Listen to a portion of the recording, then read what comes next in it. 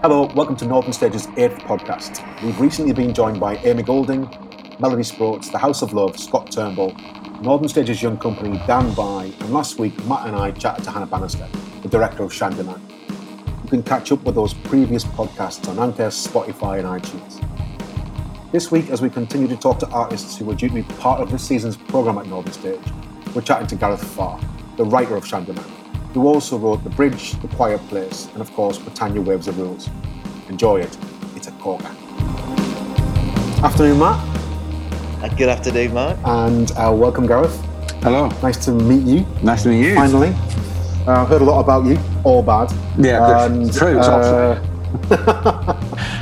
And so before we get started on Shandyland as a piece of work, I sort of want to start with you, or we want to start with you, about, how you come to be on a Zoom call with us. Yeah. And having read quite a bit about you, actually, you've had a really, really diverse career. Yeah. And so where did it all begin? I suppose it started when I was about 14, something like that. When I say, and I know that I've always wanted to be a writer, and that started with just kind of, interest in reading, interest in words. I love words. I love kind of stories and words. So I listen to music, but I don't really listen to the music. I listen to the lyrics. So I'd be like, I'm like a fan of lyrics rather than music. Yeah. I sort of wrote poetry when I was 14 and then kind of was published when I was 16, and weird stuff like that started to kind of happen. Wow. I've sort of always wanted to be a writer. But things got in the way, which generated the diverse career. And I think, like what got in the way? So I was told by a tutor to kind of say the words that I'm trying to write. So I started acting, and then acting got in the way for quite a long time. I went to university and was kind of writing and acting.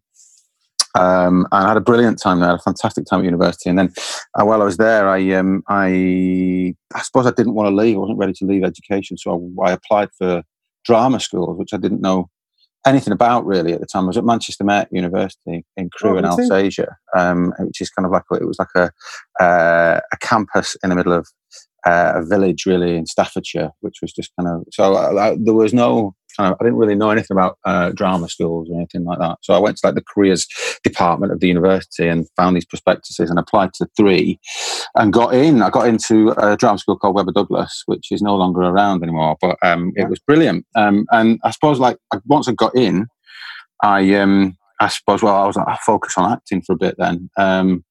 And I fortunately got the money to kind of go. I did a load of random things, I got funding from my old sixth form college to nobody had ever applied to before or applied for before, and I got that, and that paid for half of it. I was like, well, I'm in and I've got the money, I've got to go. So I went to drama school and did 2 years at Webber, and then went straight from there to the Royal Shakespeare Company, and then things just sort of I became an actor. Well, obviously I wanted to be an actor. Obviously it wasn't I just became one. I wanted to do it, and I was kind of really committed to it. But all that time I was kind of acting.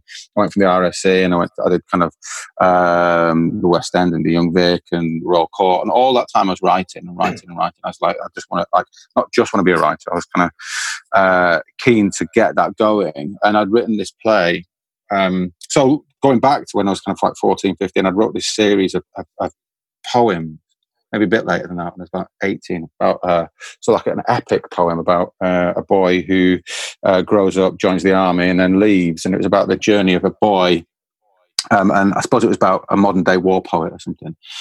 And then I'd kind of done quite a lot of acting and was like, right, I need to write a play. And I had these poems, and I thought, right, well, I'm just going to pay myself for 6 weeks to write. So I kind of I stuck some money in the bank, and I was like, right, I'm just going to not work. So I told my agent, I'm not going to work during this time.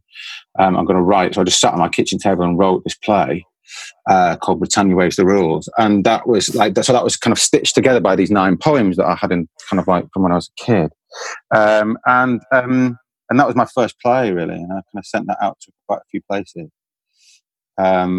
with kind of positive feedback. At the time it was the feedback generally was we like this play, but we don't know you, so we can't put it on. And it was like that sort of frustrating thing, like you've never had a play on, so we can't put this play on.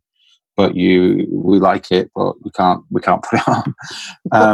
So I was getting like frustrating feedback, which felt like it was positive. It felt like it was positive, but it felt like it was frustrating as well. And then that I entered it like as a bit of a last ditch thing, really. I'd had lots of meetings at lots of theatres and lots of kind of like introductory coffees with people and saying like, we like your play, but we can't do it. I stuck it into the Bruntwood Prize, which is like this really big playwriting prize run out of the Royal Exchange. And the Royal Exchange was kind of like the place for me. Like it was where I'm from Manchester, and I'd go past the Royal Exchange on a bus and I'd look at the stage door and I'd go like, one day I'm going to go through that.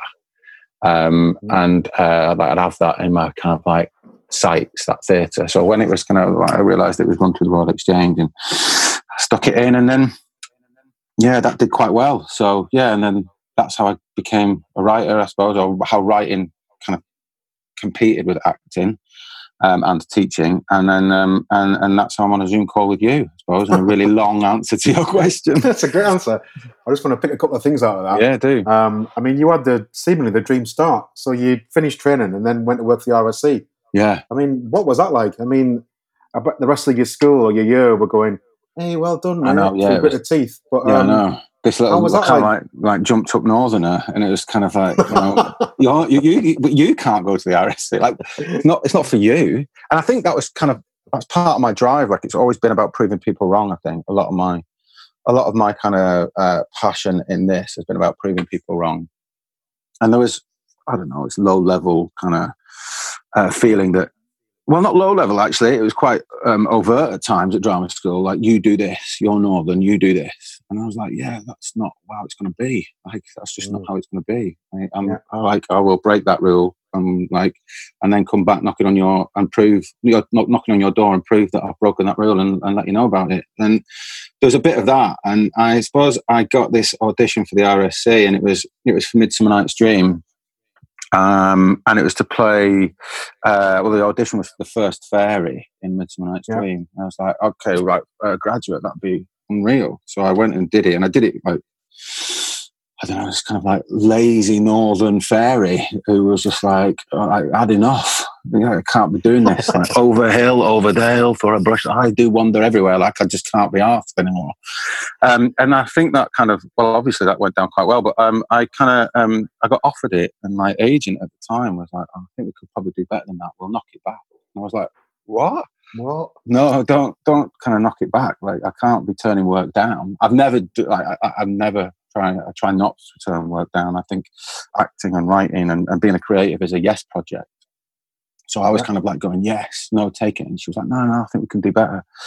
And then they kind of came back and they said, oh, no, we'll give you snout and understudy bottom, which was brilliant. I was like, yeah, I'll take that. And we did it. And I was on stage. We did it at Stratford. It was a mind-blowing kind of experience. And then we went on tour. And then when we were on tour, I was sat on stage one night, and the brilliant actor who was playing bottom, his voice just completely went. Like, it just went, it was like silent. What, during the show? During the show, yeah. And I was sat there on stage looking at him going, I'm on tomorrow night. I am playing bottom tomorrow night. In Midsummer Night's Dream for the RSC. That just like, and that's what happened. And I went on for bottom for in New York, 10. So yeah, I know, it's like the stuff of legend. It's like the stuff of legend. What is going on here? I know. This you made this up, surely? No, it's ridiculous, and I suppose from that you just learn tons. Like, I learned like what I want to be, what kind of actor I want to be, and what kind of career I wanted. And I knew again, and I teach now. I've taught for a long time, and I love teaching, and I spend a lot of time teaching. And I tell my students this, like, what I wanted to do was to have a diary that was full of things every day that I love doing, and they're not always the same thing. So yeah, that was kind of like where the diverse career came from, So then you touched on it, but you won the Bruntwood Prize in 2011, and obviously there's some distance between being bottom in New York on your first gig, and then also going to Young Vic and playing all the places that every single actor in the world wants to play. And how was that when you won the Bruntwood Prize? I mean, because that must be, it's got huge profile. It's got, people entering such large amounts to that. Yeah. And then you're the Bruntwood Prize winner. And then from then on, Britannia was the rules, because I was in Edinburgh the year it was in Payne's Plough at Roundabout. Yeah. And it was like the biggest play out there. I know. It was a bit, I don't know really. It was a bit mind-blowing, I think. Like going back to, I've always wanted to be a writer. Like that was it. Like from being 14 and kind of writing and like it being a bit kind of secret and not really knowing what being a writer is, because none of my family are writers and nobody I really know is a writer or an actor. And then I think like that kind of expectation of you are a writer, you are an actor, you're acting, you're at the Royal Shakespeare Company, you're doing these things, like you're at the Royal Court, and like that is cool. And that for me was like brilliant, but I always knew that there was this other thing, which was writing, which was like, that's where it started, that's what it was all about, that's what it's kind of only ever really been about, and I'm not doing it. So it was about me pushing that, and like I said, I took those 6 weeks off and wrote Britannia, and I suppose I didn't believe that it would win the Bruntwood Prize, but then you've got to hope that it would, and I don't know, you get the phone call to say you're in the top 100, or you're on the long list, then you're on the short list, then you're in the final 10, and would you come to an award ceremony, and we're not going to tell you whether you won or not, but it was like proper kind of open the envelope time, and like I didn't know even then. But I was really ill. I'd got shingles like the week before, or not even that, a few days before, which is like, if you don't know it, it's like this kind of like virus which kind of, you come out in this big rash of blisters out on my neck. And I was like really ill. I couldn't really get out of bed.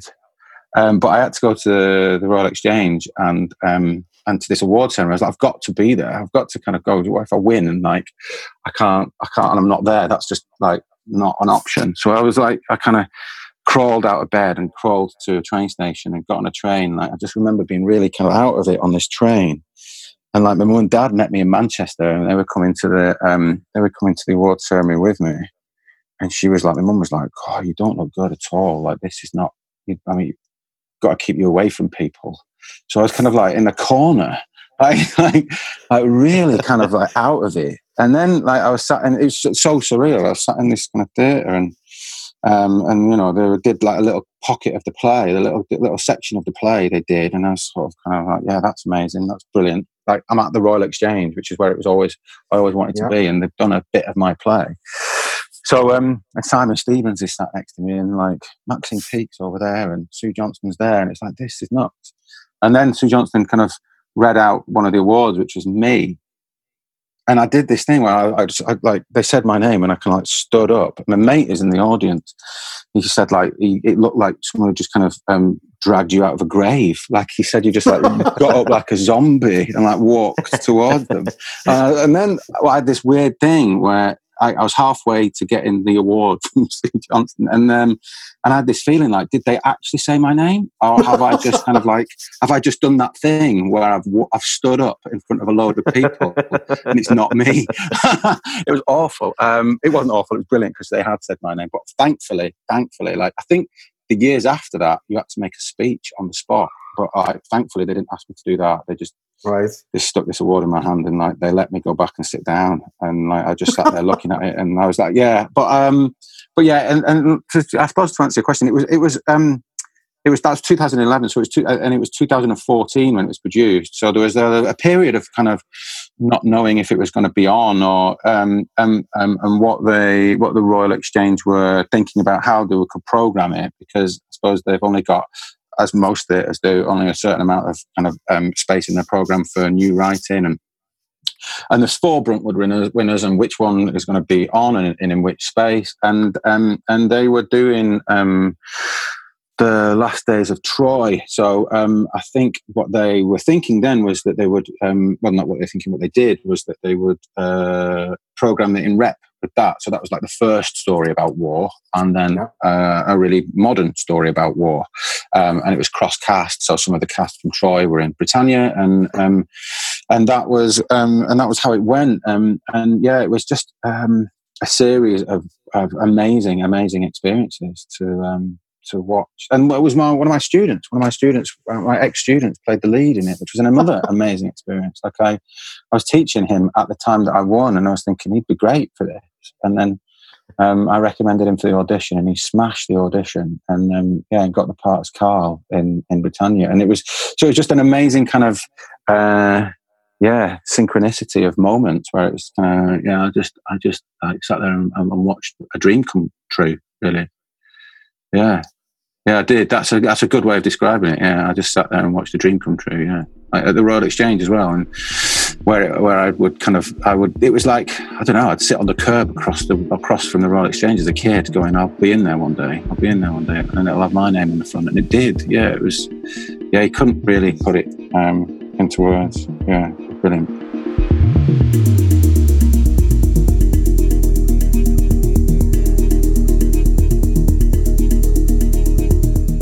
So Gareth, you were teaching by this point. Yeah. Then? So on the sort of timeline, when does teaching come into play? So I suppose acting went from kind of 2000 to 2012.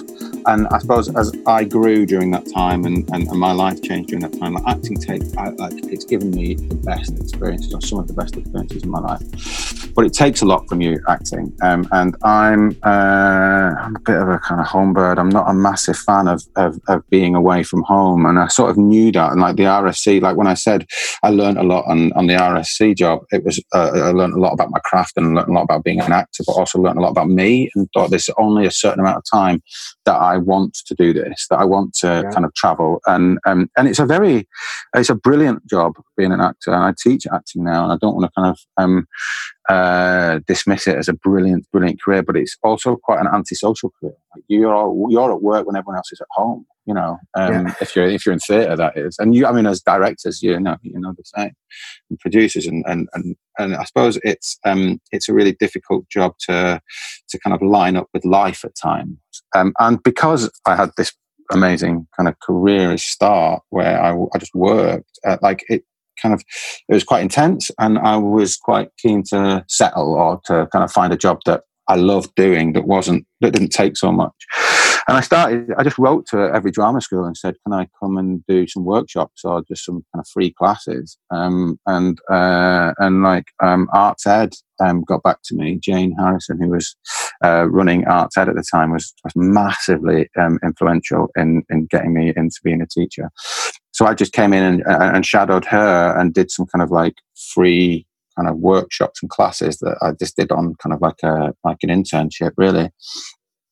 And then I don't know, I think I just must have, I just fell in love with it immediately. And B, I think I just must have turned up at a time which was really, really lucky. Like, talking to you guys, I realized how lucky I've been. Like, I think I just turned up and was like, people sort of went, oh, he can do that bit that I've been doing for a long time and I'm getting a bit tired of doing, or he can do this because I'm kind of thinking about retiring, or maybe Gareth could do that. I just started picking stuff up. And then after a bit, I was kind of like, would you like a full-time job here? And that was like that decision. That was about 2010. And I had the full-time job and did bits of acting while I was doing that, while I was like a full-time tutor. And it was just so easy, so obvious that I was in love with teaching. And it allowed me to write. It gave me the time to write. But and I had a really difficult kind of decision and a conversation with my agent at the time, and just said, look, I think it's going to be teaching because I love it, and I'm getting so much. I'm feeling more creative as a teacher than I do as an actor at the minute. And to start off with, it was about taking some time out from acting, and my agent's a dear friend, and she was just like, oh, well, yeah, I'll just keep putting you up stuff and you just have to say no to it, rather than me kind of stopping being your agent. And that's what I did. I said no to stuff, and because I was just loving teaching. And then, and it allowed me to have the life that I wanted. And, you know, I got married and we wanted a family and things like that. And it was like, this completely fits. But I wrestled with it for a couple of years. And then And then I became the head of acting and then the director of the school. And that lasted until just a year ago when I left Arts Ed and moved and kind of came to Falmouth University, which is where I'm at the minute, and doing a similar job here where I'm teaching. Wow, Gareth, I mean, it sounds like you've had the dream version of it. Well, I mean, it's not all been that straightforward. Exactly, but I think in that, I mean, obviously these are moments in time, but I think it's also that there are those other moments where, in our career or our industry, that it can sort of slow down a bit and it can get, quite a lonely space. Yeah. And what do you learn from those moments as well? So, I think as much as I'm painting this out to be like the dream career and the dream life, there's been some desperately frustrating moments and some very difficult times, both personally and in my personal life, that I filtered into my work and some big decisions. But I think, I don't know, like, it is a lonely career at times. Writing is lonely. Like, I kind of find writing difficult and making that sort of making decisions. I find it hard to make decisions within writing at times, which is why, I mean, we'll come on to it later, I'm sure, but why the old Vic 12 and Shandyland was a brilliant process for me, because it was a collaboration. But I think, I don't know. It's difficult to kind of put into words the loneliness, but because I sort of need it as well. Like, I sort of get a bit like driven by that as well. Like, there's something about being in that headspace that isn't comfortable and that isn't always pleasant that helps me with work, because I don't ever want to settle. I don't ever get content and go, right, I've done it now. Like, just kind of sit back and sigh and go, right, I've done it. Like, it's always about finding another challenge, and it's always finding that sort of like thing that bothers me, a thing that I don't like, because that's what I write about. I write about things that make me want to shout or make me want to kind of like change something. So I don't like, it's been a great career, but it's been born out of wanting to work hard and wanting to kind of change something, or wanting to kind of like get to the next stage, or wanting to do the next thing.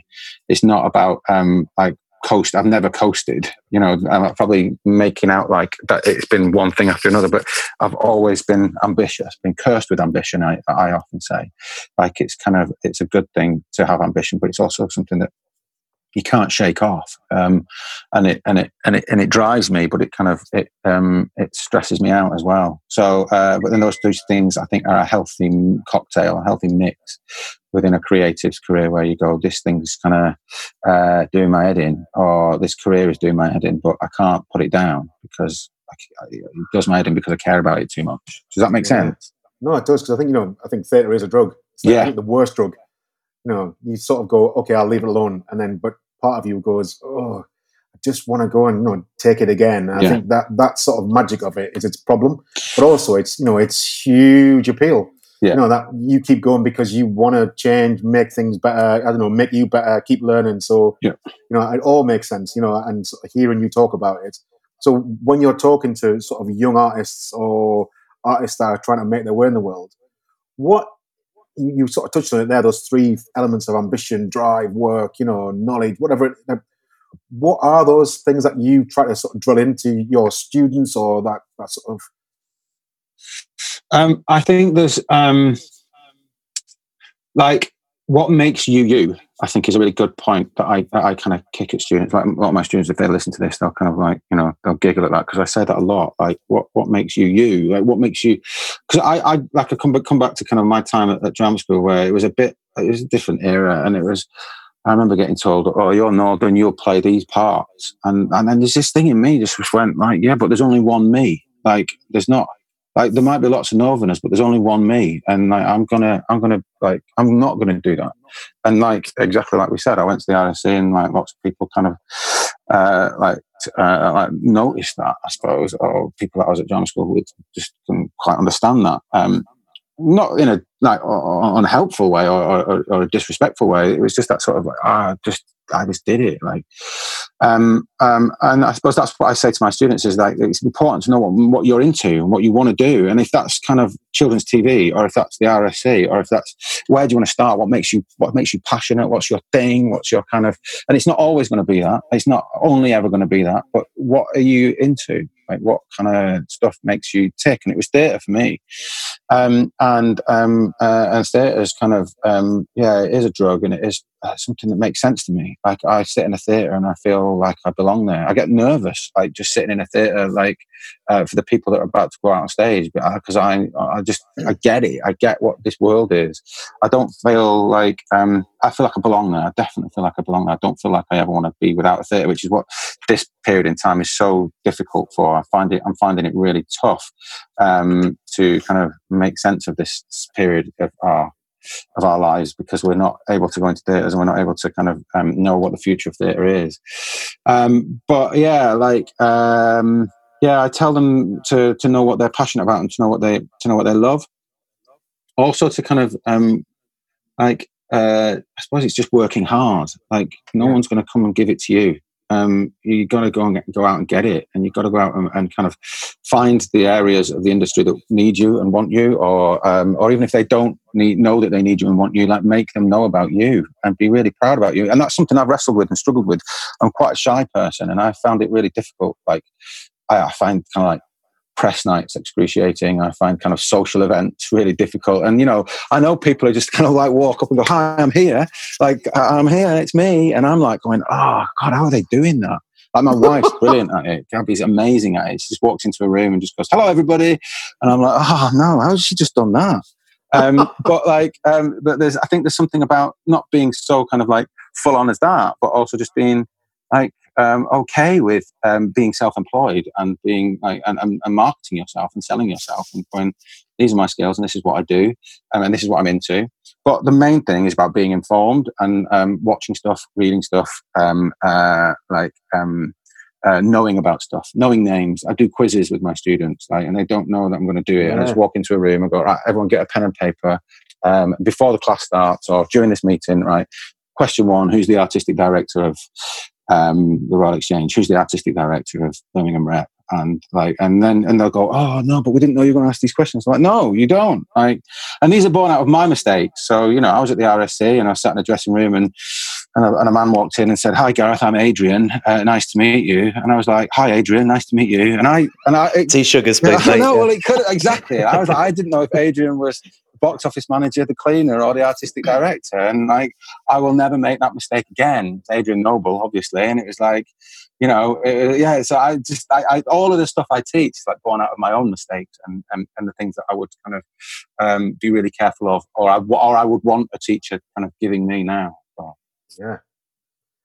I think that's the thing, isn't it? The practical knowledge versus the technical knowledge. And I think, I don't know, you see a lot of students, I think, that are sort of being given the belief that they have a skill, a talent, an ability, but actually they also will need to know how to do a tax return. Yeah. And they will need to know how to approach theatres. And like, I obviously get a number of emails that will be programming related, or "I've got this idea, do you want to do that?" And, the number of people that will approach us and they haven't spoken to live, and you go, like, they might not have, there's no necessary connection to what they're proffering and Newcastle or the North. And they've sort of missed the new writing theatre down the road out and just come to us. Also, they might go, "Oh, it'd be great if we could do this in the next 3 months."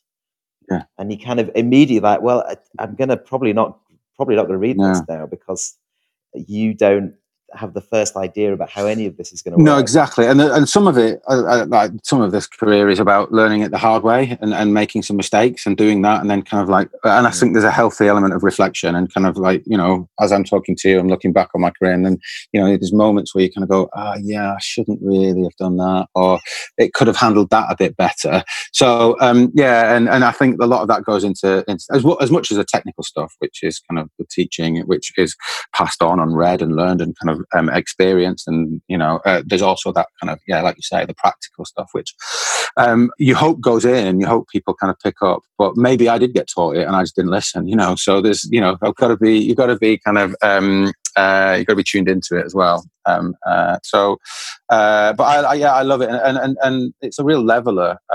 You can, like, coming back on what you said, Matt, there's people with experience and enter into education or enter into the industry with experience. But you gain experience along the way, and you're only really as good as the kind of as the kind of the place you're at that time, if that makes sense. I don't really know what that phrase means, but like there's a range of experience that can be useful to any given moment, and just because you've done some stuff doesn't mean you're right for the next stuff, or doesn't mean that you've got a divine right to do something else.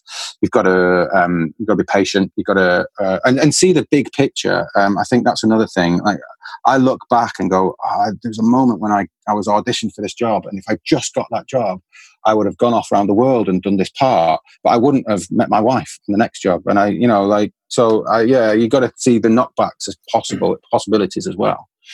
And I talk about all those things about you don't know what's around the corner. If you don't get a job, it's because you're meant to be getting the next one, and that can change your life in some way. So you've got to be philosophical about it as well, I think. Yeah, you do. And you've got to be persistent and proactive and balance that without coming over as entitled or, like the world that owes you something. It's a very, very fine balance. And I liked what you said about that kind of networking and positivity. And Gabby is for sure extraordinary at that. Yeah. You sort of, and one of the few people that seems to manage it because I sort of look at a lot of people that are ready to network in that traditional fashion and wonder if they're not sociopaths because they don't seem to care at all in the same, like they have none of the voices in their heads that we do. Yeah. But Gabby manages to do it in a way that you just sort of feel like you've known her for ages and you're really good mates with her within about 5 minutes. She's very brilliant at that. And like, she's just, just incredibly warm and open, but also very creative, and she listens, and it's all the kind of qualities you want in somebody that you're working with. I've worked with, obviously I'm married to Gabby, and I knew her as kind of like my partner before I worked with her, but I've worked with her as well as a producer, and it's to start off with, it was quite shaky but like she has all the qualities that you want in that person who's quite direct, but also kind of very, very kind of considerate and just, but yes, just able to walk into a room and feel like everybody knows her and she knows everybody. I don't know, like, stresses me out to even think about speaking to people. But you were self-isolating before. Yeah, definitely. I've been self-isolating all my life.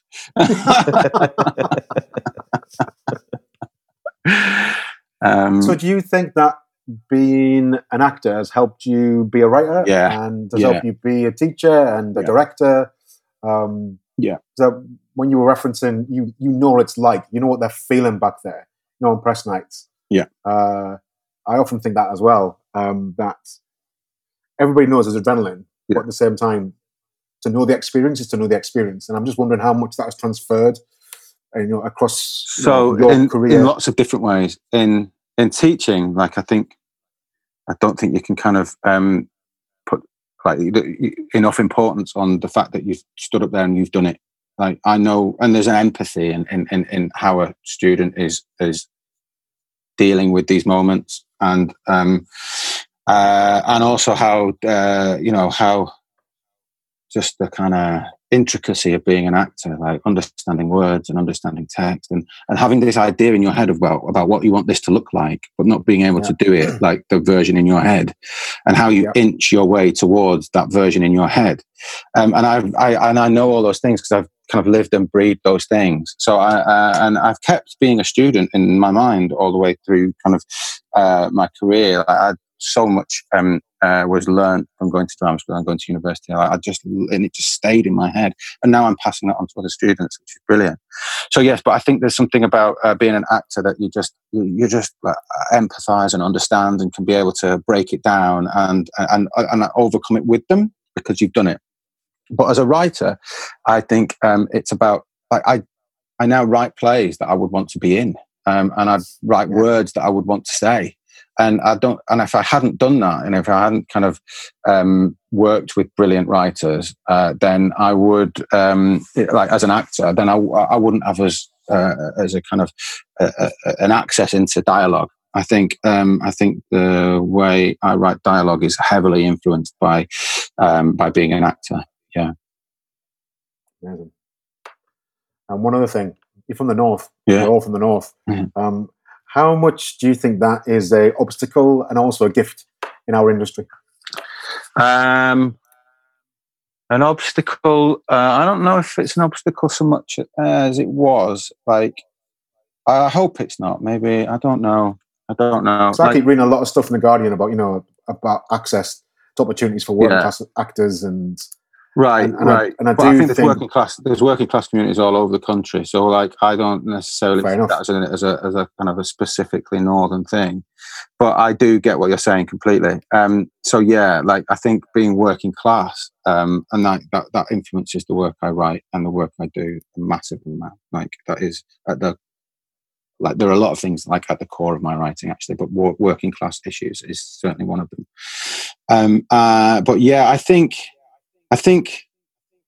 Well, I know there's a London-centric element to this industry. It's where the theatres are. It's where predominantly not all the theatres, but where most theatres are, where most agents are, where most kind of auditions happen, where the training institutions are. I think you go to not all of them again, and there are excellent, brilliant ones. I'm working at one at the minute, which is outside of London, and I think the ones outside of London offer students something really, really important. Like, it's not everyone's kind of want to go to a big metropolis and live there and study there, but it's where the things are. It's where London is where it kind of traditionally has been. But I don't know. Like, I think there's going to be a kind of just a need for that to be to kind of grow outside of London. I don't like the word kind of regional, because we're such a small country. Like, it shouldn't be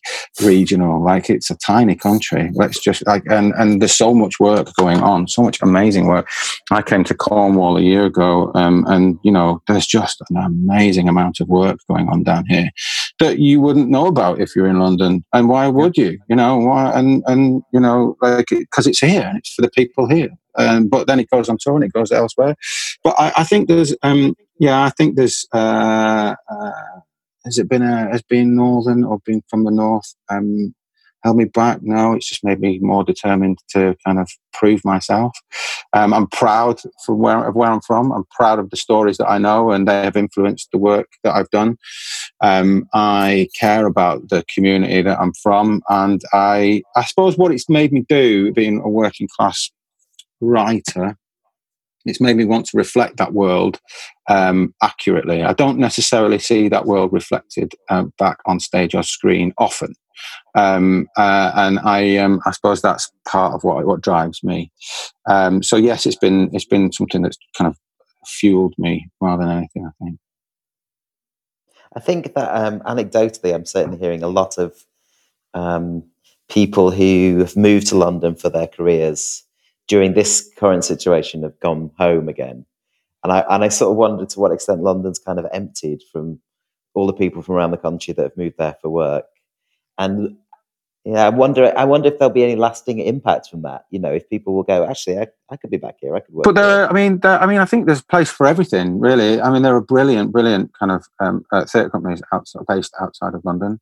And in some respects, it's worked in London, and it's a hub, and it's, I don't know. I think I read a statistic that it's the most live performances per night on the planet happen in London.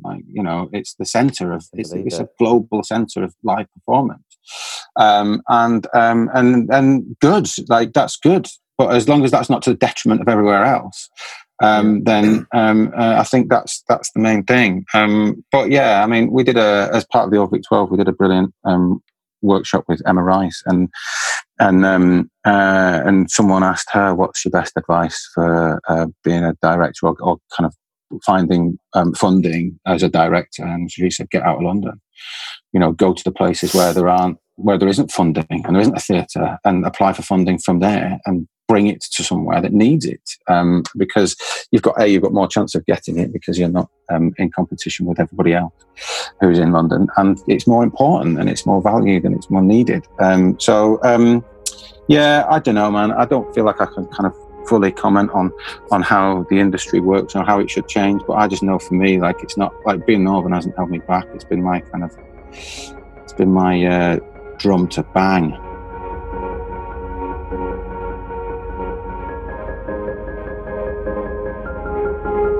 You've spoken about the old Vic 12 a couple of times.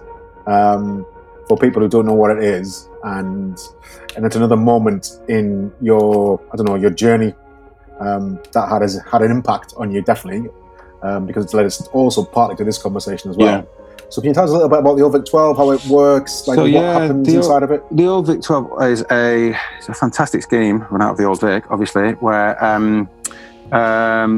you, as a writer, you apply with a pitch, and so there's 3 writers, 3 directors, 3 producers, and 3 creatives. So, and I think they're different creatives each year. So we had a puppet maker and a puppeteer, a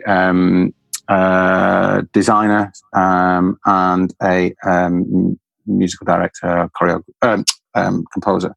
So there's the 12, and you then get kind of put into groups of 3, where there's a director, a writer, and a producer, and then the individual creators kind of hop between those groups. I nearly didn't apply for it. I was like the last. It was like, I think you had to get your application in by midnight on a Sunday night, and it was like 11:30, and I was still like going, should I put it in? Should I put it in? Like, I don't know. And then I just kind of, I did. And then, and it's, I'm so glad I did, because being accepted onto that scheme, it's been one of the kind of defining moments of my kind of writing career, winning the Bruntwood, obviously, having my second play produced, which was a deeply personal play, and then it's just given me the support and the structure. And I would never have written this play. I'd never have written Shandyland if it wasn't for the old Vic 12. That's a lie. I would have written it, but it wouldn't have been as good if I hadn't have done it with the old Vic 12 and been paired up with Hannah and Matt, and then done the kind of year at the old Vic 12. So you get put in these kind of 3s, and then you develop the play. So I'd had the first scene of the play in my head, and that I pitched, and then I remember in the interview they said, "Oh, what happens then?" I was like, "I don't know. That's why I want to go on this scheme, so I can kind of like research and spend time with people working out what happens after that." So it was kind of, it was really, really lucky to get put onto the old Vic 12, and to get put with the people that I did, and to work with deadlines in place and a clear structure. Like, there's going to be, after the year, there's going to be a reading with an audience. So the deadlines was a really useful thing for me, because prior to that, it'd just been like me on my kitchen table, kind of just like hoping that it was right. And then now there was like, oh, there's someone there who could help me when I was hit a crossroads of going, I could take this character in this direction or this direction.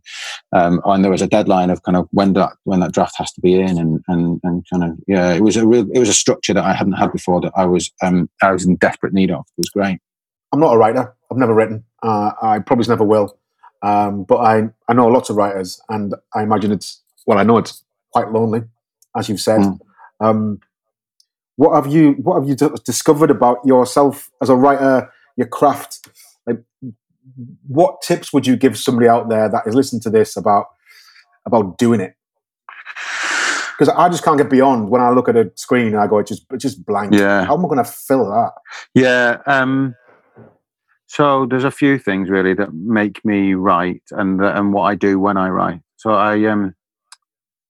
I watch things like around. Not just like watch things like on TV. I look at the world, and I look at people, and I'm quite into people. I'm quite into what people do and how they behave and speak, and I suppose ordinary people in extraordinary situations is something that I'm quite into, and they happen on a really domestic level. And I think that's something that I'm kind of keen about writing about, as much as, so that's the kind of like the micro and the macro of my work. I said earlier, I write about things that I want to shout about, and Shandyland is about a statistic that I read where 27 pubs a week are closing, predominantly in working class areas, and that really bothers me for lots of reasons. So I started to think about what those reasons were, and then started to think about a play that might be able to kind of house those reasons. And it's a slow process. And I suppose I usually start by having like by looking at things and seeing things that kind of like interest me, or listening to people's conversations, like overhearing stuff. I like kind of eavesdropping and kind of, and like watching people and like coming up with imagined scenarios for what people might be talking about, and then just sketching little bits of dialogue and going, oh, I might need that one day, I might use that one day. And then if I've got a bigger idea, like a pub or a boy who wants to be a poet but ends up being a soldier, or a couple going through fertility treatment, or whatever it is, I'll then just write a really, really rough sketch. So like part 1, part 2, part 3, part 4, part 5, part 6, and then just put a line next to that, like I don't know, the boy wants to leave his hometown, and that's kind of like the first couple of scenes. The boy leaves his hometown and then regrets it, or whatever. And then it's just kind of like having a really loose, like really kind of broad structure. And then it's about kind of just keep adding detail and adding more detail and adding more detail. I think it was Michelangelo that, what was it? I looked at a block of marble and could see the statue that was inside it, and then would spend lots of time kind of, obviously lots of time, but like years and years and years molding and shaping that marble until it was a masterpiece. And I suppose, not that anyone plays on masterpieces, but that blank page is the marble, and then it's about just keep finding the detail, keep shaving the edges, keep going and look at that scene again and going, how could that be better, and am I happy with that?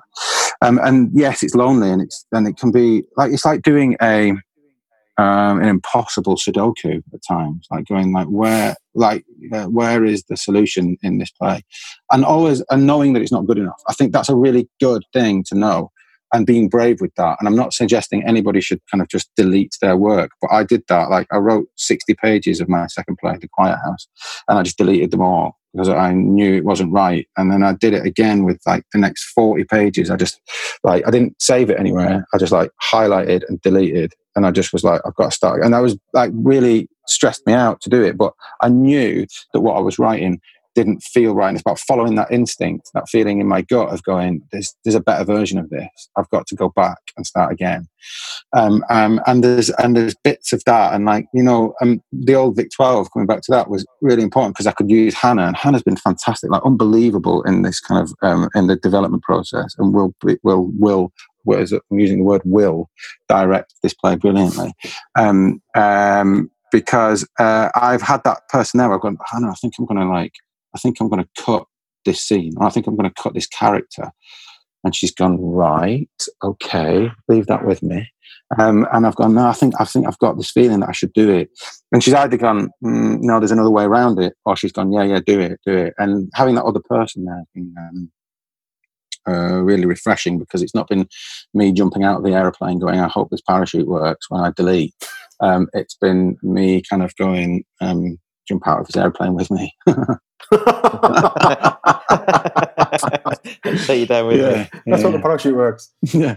Yeah, wow. Do you ever get obsessed or fixated on what are you trying to say with the play? Do you ever get into that and go, shit, I'm gonna like either end up sledgehammering an audience with my point? I get obsessed with that question because that's what I get asked all the time. Like, what are you trying to say with this play? Yeah, that is the question that you get when, like, that was the question with Britannia. What are you? And I suppose and with the Quiet House, and I suppose there's an element of kind of coming to terms with what you're trying to say with the play. And I resist stuff, and I think, like, answering your question, looking back over my work, what have you learned? Like, being okay with what you're trying to say is a really important thing. Like, I was sat in a rehearsal room, very, very, very early kind of R&D of Britannia. Once I'd just won the Bruntwood, and there was some actors and some kind of there was director and Max Webster, who was on attachment at the Royal Exchange at the time, and they were talking about whether this is a political play, and I was like, don't call it a political play because I'm not clever enough to be able to back that up. And I was like, no, it's not a political play. It's not. And Max was just like, it's called Britannia Waves the Rules. Of course, it's a political play, and that's okay. And I was like, okay, it's a political play. And then similarly with the Quiet House, which is about a couple who are experiencing fertility treatment.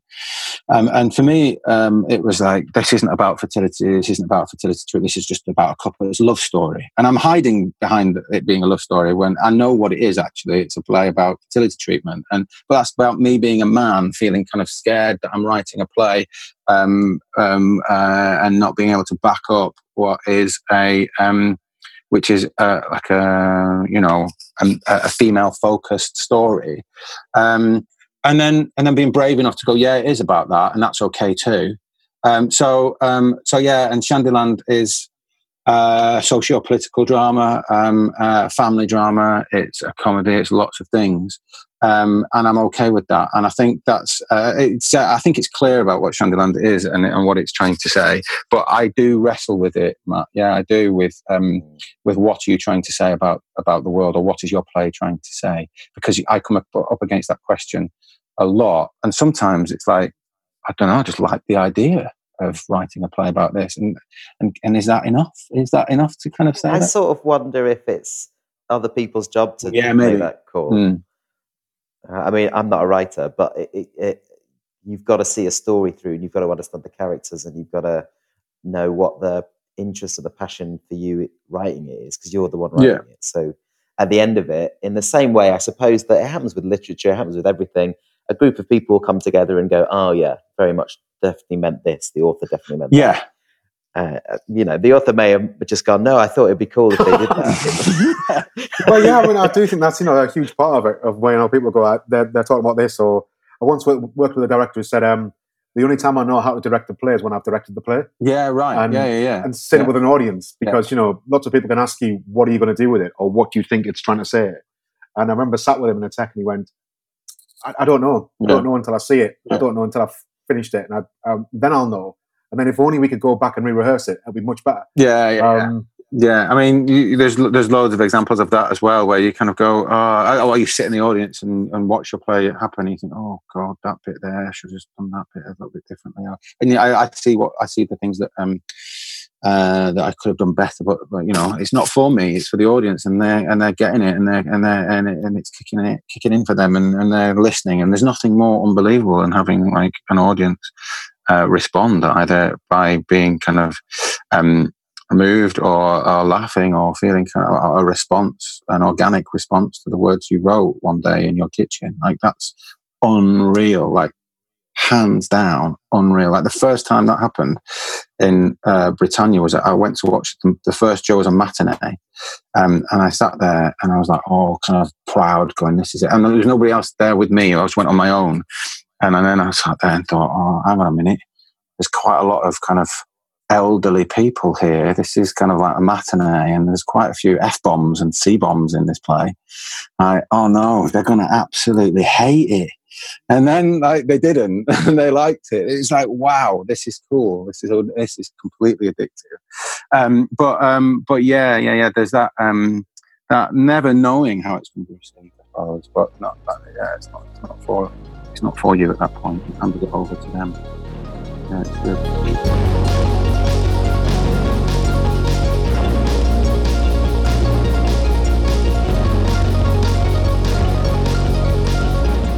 So we've mentioned Shandyland a couple of times, and I think we should talk about it. And I've heard that it's been sort of 10 years and maybe it's thinking, and sort of 3 years in its development. Yeah. And so and you've mentioned that it's a social political play. What's at its heart? What's driving it? That's not what you're trying to say. No, exactly. Sort of It's not what I'm trying to say. Just coming back to what you're trying to say, just before I get on to Shandyland, there's this thing that it doesn't influence what I write. Like, I don't sit there and go, how do I write a play that encapsulates what I'm trying to say? Because I know I'm going to come up against that question.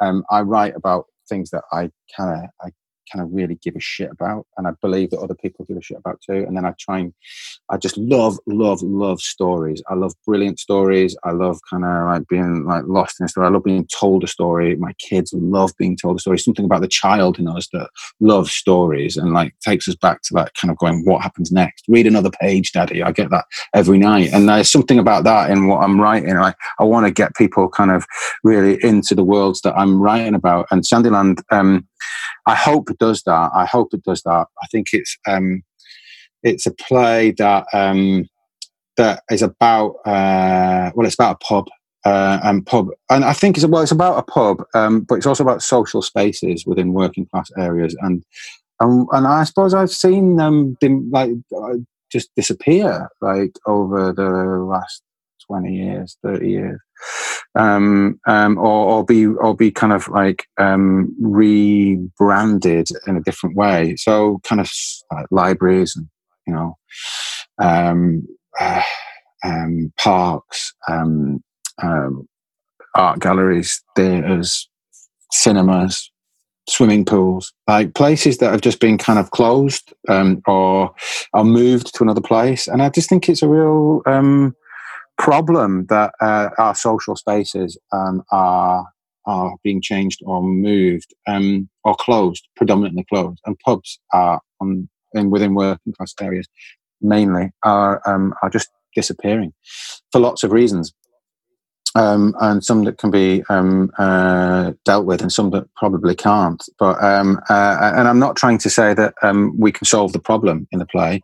I'm just trying to say that I think it's a real shame that exceptional conversation happens in pubs. Brilliant, like stories and jokes, like the best jokes happen in pubs, and the best like fights happen in pubs, and the best like debates happen in pubs. And where do they go? Like, where do those things go if you take the pub away? Where do those debates? Where do people fall in love if you take the pub away? Like, so that really started to kind of like play with my head, and I was like, right, there's a brilliant story in here somewhere, and I sort of didn't know what I had this first scene. I'm not going to spoil it for everyone, but the first scene I had in my I was like, that's a cracking way to start a play. That is a really, really good way to start a play. And I was like, I can't get this out of my head. And I became obsessed with this first scene. And I wrote the first scene, or I had it as an idea when I went to the Old Vic 12, and I was like, that was the first thing I was like, I've got to get that first scene down. But while we're on the Old Vic 12, I went and we've done a workshop, or we're doing a workshop, and I was like, right, I'm going to go to the pub because I've got to sit in a pub if I'm going to write about a pub. And I do this quite a bit, and I just took my notepad and I sat in this pub in Bermondsey, which is near where we were doing the workshop, and I just sat there. It's like a proper old working man's pub in Bermondsey. It was like Saturday afternoon. It was like 3 or 4 people sat at the bar chatting, and there was this girl behind the bar. She must have been about 19, and she was just on her phone biting her nails. She was biting her nails, and she was kind of like on her phone, and she was biting her nails, and she was on her phone. And then she'd serve someone, and she'd kind of be able to crack a joke, and then she'd just go back to her phone or go back to biting her nails. And I was like, right, that's a really interesting person. She's fascinating. So I started to kind of like she has no idea that I was just like making some notes about her. And then I made some like factual notes about her, and then like let's let my imagination wander. Like, what's she like? What does she watch on telly, and what does she do on a weekend, and what does she do all the time, and what's she into? What does she fight about? What happens if someone starts having a row in her pub? Does she just sit there and watch them, or does she kind of like get involved? And I just made these kind of scenarios up for her, and then I left, and then knew that I needed to have a young girl as the focus, and then yeah, as the play kind of developed and I was spanning 20 years, I then had a journey, and I had like a life, and then this girl becomes 21, and over the play course of 21 years, so this girl becomes 21. So I wrote about this girl, really. When I first joined the Zoom call, you were sort of talking about what you've been up to the last 6 weeks, and you're sort of walking around your house going, what should I do in this room? What have the last 6 weeks or 7, 8 weeks have been quite extraordinary for all of us. Like, has it given you space to think more, or has creativity gone and sort of sat in the corner? Have you wanted to sit in the corner? Or have you sort of like gone, no, it's fed you, or as a mixture of all the things? Well, I've been working. So our teaching went online. So we went and did we've been doing online teaching, which has been it's been really actually quite brilliant and really quite challenging in equal measure, as I'm sure you can imagine. But so I've been kind of focusing on that and kind of getting our students over the line for the kind of the final assessment. So that's been taken up a lot of time. But in terms of creativity, I've found it, I don't know, some good days, some bad days. I found it like I should be, like if someone had said, you're going to get 7 weeks in your house, I'll be like, yeah, great, I'll write a play.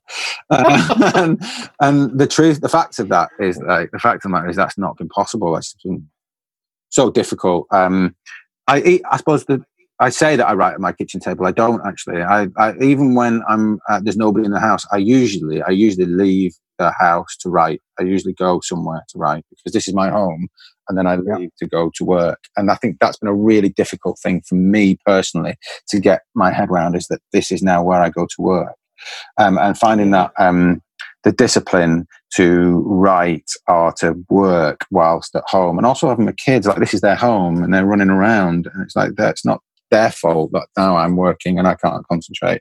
So it's about balancing all of that. But creativity, I think, has always been kind of like fighting for my attention all my life, and ideas are still kind of like bursting through, and I'm just having to be really, really, really diligent with it now about going, today I'm going to work on this, and then I'm going to find some time to do that. And it's difficult. Like it's difficult having a full-time job and writing plays. But I just kind of, I make sure I portion my time really well. Like Gabby's brilliant because she just goes, right, well, let's just get the calendar out and like work out the weekends when you're doing that, and we'll work it out and make it work for our family. That's how I wrote Shandyland. Was we've got 2 kids and they're little and they take up a lot of time, but we would kind of work it out and make sure like that's teaching, and then you've got some time there to write, and then that's where we'll be a family. And it's not perfect, but it's kind of, that structure helps me. Yeah, that helps me. So it's been trying to get structure into this time has been the only way through it. But I have felt like ridiculously claustrophobic at times, which I've never felt before, and I felt like I just feel like I need to get out. I need to get out of the house because I'm in it too much. And getting out and going for a walk has been so good and productive in terms of doing work, teaching and writing. Like it's been helpful. So just kind of like normally I would come home to stop, and weirdly now I'm leaving home to stop. You know. Yeah. I mean, I definitely understand that. Also, one of the highlights of my week is going to the supermarket. I absolutely love getting out of the house. I absolutely love it. Yeah. It's just so freeing. I'm suddenly going, there's a world out there that I've sort of not seen for, I don't know, 2 or 3 days or 4 days, and it's so bizarre that what we take as read, that we can go and travel and do anything we want to do, you know. But then, you know, well, yeah. I know. Yeah. Go to the supermarket, man. It's like highlight of my week. I'm going, geez. I know, I know. And how things change so quickly, and how your sense of kind of focus changes so quickly. Like that now becomes, that was something that we just did. And now it becomes like, I don't know. I don't like going to the supermarket. I don't like it. Like, I'm envious that that's the highlight of your week, because that's like, please don't make me go. Gabby, please don't make me go to the supermarket. I don't want to go. Scary out there. Well, yeah, I mean, just sometimes anyway, just going into town. I mean, sometimes we go to the Granger Market, which is in town, and it's like desolate. And it's been one of the most fascinating things about it, which is, you know, at the same time it's depressing, but at the same time it's just weird to see a city like that. So strange. Yeah, the atmosphere is atmospheric, isn't it? That's the thing. Yeah, there's something very, very atmospheric about our world at the minute. Yeah, which is undeniable and interesting. Absolutely. Fascinating. I've got one more for you, unless you got any, Matt.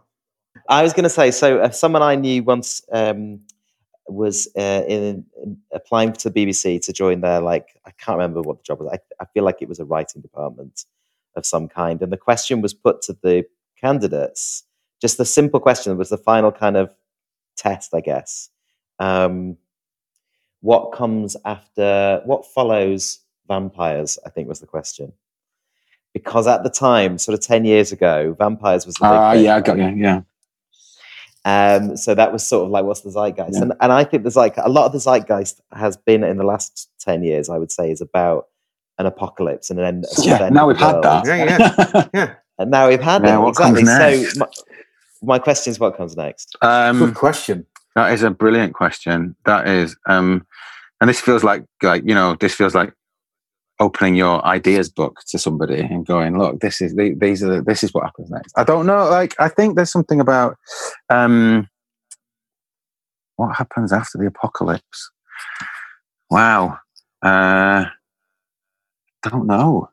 I hope what it is community. I hope it's about. Yes. I hope it's about community, and that sounds a bit kind of I don't know, idealistic and utopian. I don't want a utopian community, but I want something that is sort of like there's been so many kind of moments of connection and reconnection that you could never have planned for during this time. Like I've got back in touch with people and found new ways of communicating with people and become more become better at communicating with people, like going back to that press night scenario where I can't speak. Like, I think I'd probably be all right with it on Zoom, actually.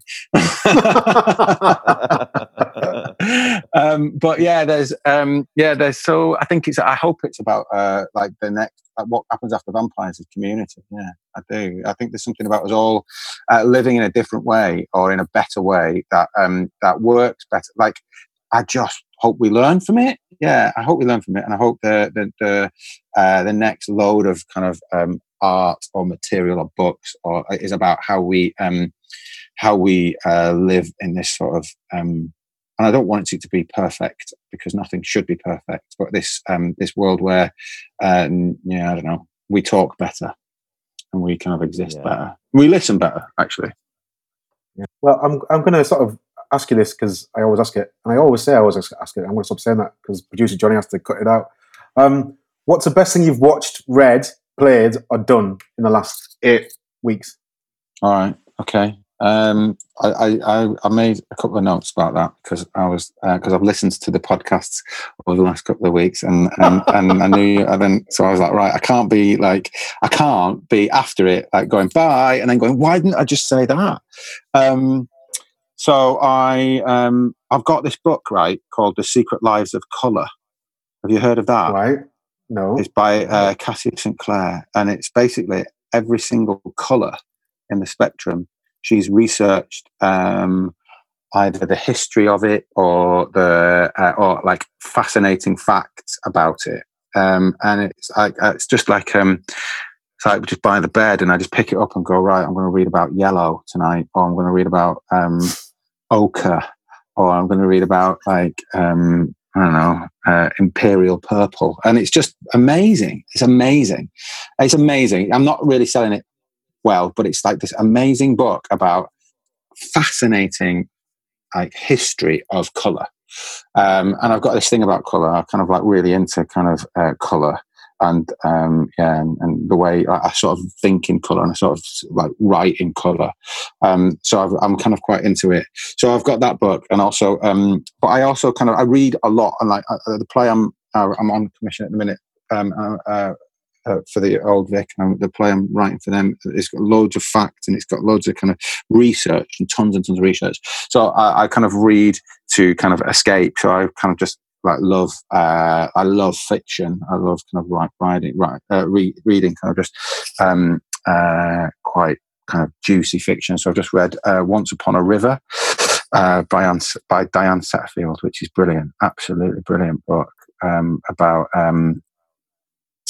Well, it's about a pub, interestingly, on a river, and all the things. Well, and something happens one night, and then this amazing story kind of ensues. Brilliant book. Podcasts, I'm into them as well. In the Dark. Northern Stages podcast. Northern Stages podcast. That's top of the list at the minute. Have you heard In the Dark? No, I haven't. No. Brilliant, absolutely brilliant. Series 2 of In the Dark. It's investigative journalism. Oh, get in. It's absolutely like Series 1 is good, but it's kind of a bit gruesome. Series 2 is just so good. So I'll go straight to Series 2 of In the Dark. Absolutely brilliant. And You're Dead to Me. Do you know that one? Yeah. The history one, which is just like, little like sections of history, and they unpick it with a comedian, which has been brilliant. Yeah. That. Well, thank you very much, Gareth. It's been an absolutely brilliant hour and 10 minutes. Oh, it's gone quick, hasn't it? Really enjoyed it. Thank you so much for your time. No, it's a pleasure. Thank you. Thank you, Matt. And thank you, my pleasure, producer Jonathan. And on that note, I'll say goodbye.